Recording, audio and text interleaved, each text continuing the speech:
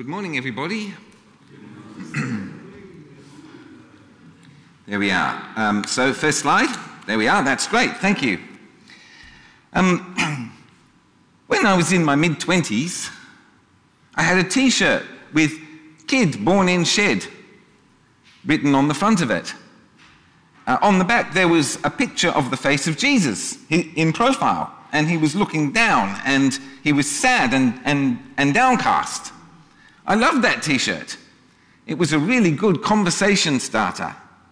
That phrase on the front, "Kid born in shed, saves world."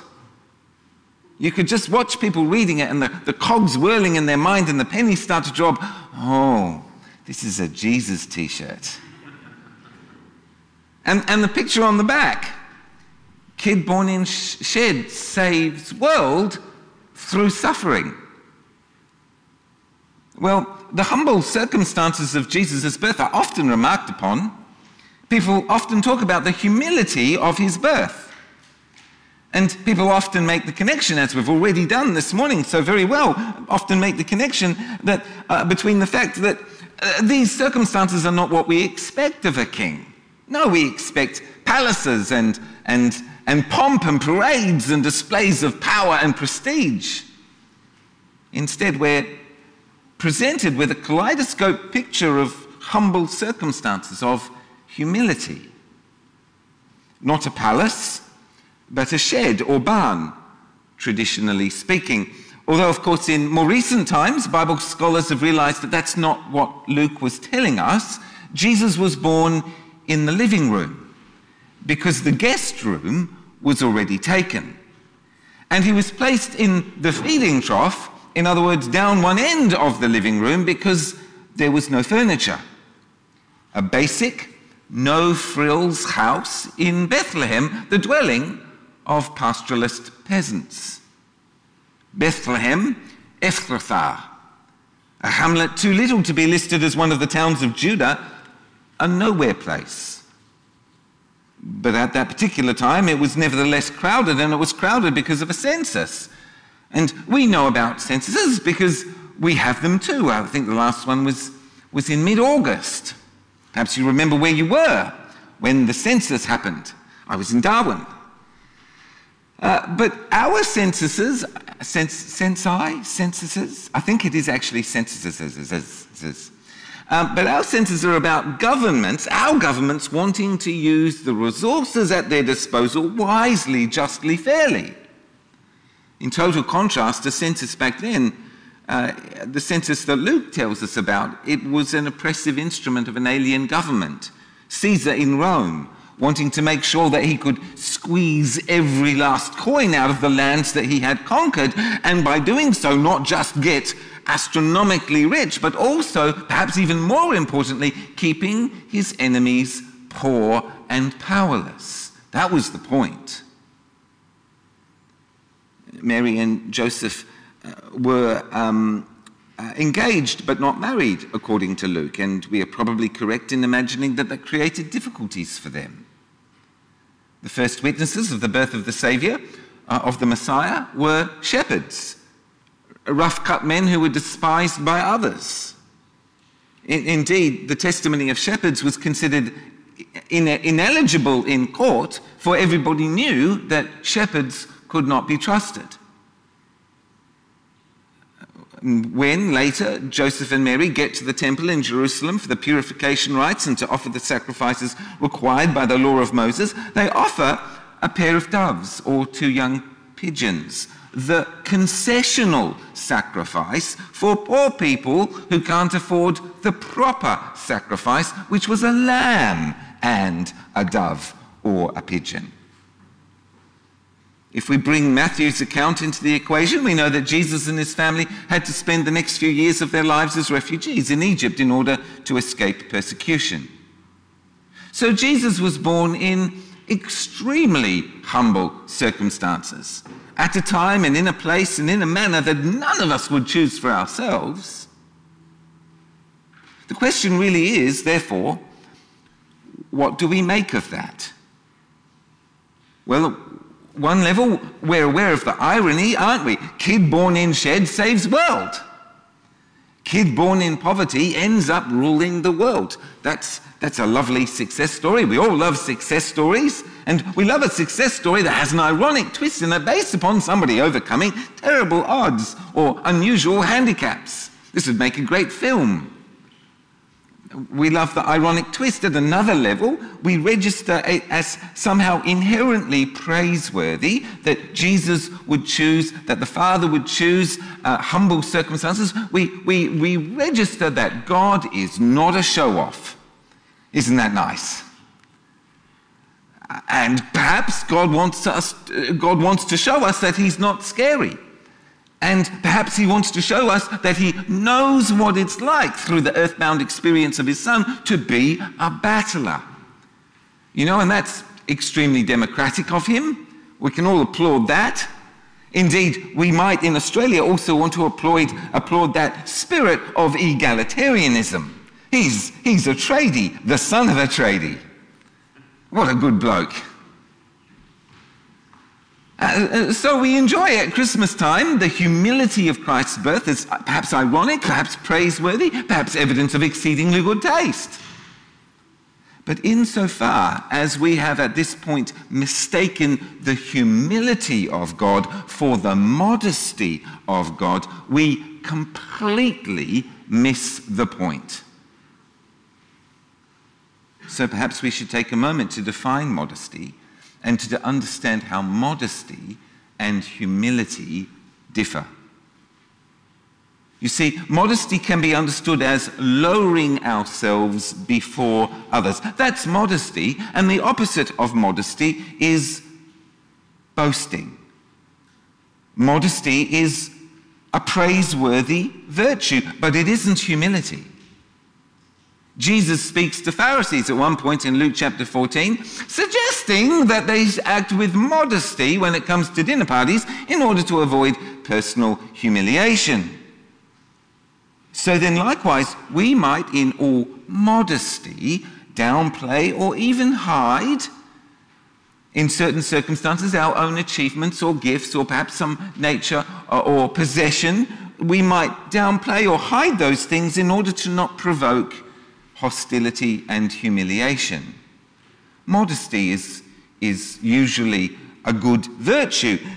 For example, Paul, writing to Timothy, the pastor of the church in Ephesus, having just told men to not bully each other and to not act aggressively towards each other, Paul writes this: I also want the women to dress modestly, with decency and propriety, adorning themselves not with elaborate hairstyles or gold or pearl or expensive clothes, etc., etc. And Paul is saying church is not the place for women to boast about their high social status in front of other women. The gospel is an end to boasting, to competitive vainglory. That's the point of all those elaborate hairstyles, is to show other women how exceedingly high class you are. When Paul writes, as another example of somebody being not modest, Paul writes in 1 Corinthians 15 that out of all of the apostles of Christ, he worked the hardest. And when he says that, Paul is casting all modesty aside. There's nothing modest about that statement, but the statement, which is undoubtedly true, is necessary for the sake of his readership, that they understand the extraordinary grace of God expressed in Paul's conversion and that was not without effect. You see, there's a time for modesty and there's a time for speaking plainly and not downplaying what is plainly true. Modesty is a good thing. Modesty is lowering ourselves before others. But humility, in contrast, is lowering ourselves for others. Humility is loss of welfare for others. Humility is the use of advantage for the sake of others. Humility is use of one's own privileges, not for self-advancement, but for the advancement of others. The opposite of humility is pride, arrogance, self-importance, self-aggrandizement. selfish ambition. And insofar as we mistake the birth narratives to be a display of the modesty of God rather than the humility of God, we misunderstand that the humble circumstances of Christ's birth were necessary. They were necessary, and they were necessary for us. And we misunderstand how the humility of God fires a shot across our bows, a warning shot. This is the way history is going. How the humility of God is necessary for us to imitate and follow. God is telling us something so important as to be necessary. So why did we need Christ's birth circumstances to be so humble as an expression of the humility of God? Well, Paul tells us why in his letter to the church of Philippi. Chapter 2, he writes, "Therefore, if you have any encouragement from being united with Christ, if any comfort from his love, if any common sharing in the Spirit, if any tenderness and compassion, then make my joy complete by being like-minded, having the same love, being one in spirit and of one mind. Do nothing out of selfish ambition or vain conceit, but rather in humility value others above yourselves, not looking to your own interests, but each of you to the interests of the others. In your relationships with one another, have the same mindset as Jesus Christ, who, being in very nature God, did not consider equality with God something to be used to his own advantage. Rather, he made himself nothing by taking the very nature of a servant, being made in human likeness, and being found in appearance as a man, he humbled himself, becoming obedient to death, even death on a cross." In the story of Jesus, from conception to resurrection, we see the wisdom of God, the character of God. We see the person of God and the glory of God on universal display. Jesus of Nazareth, Son of God, the one who shows us exactly who God is. We also see in Jesus of Nazareth what it means to be fully and completely and perfectly human.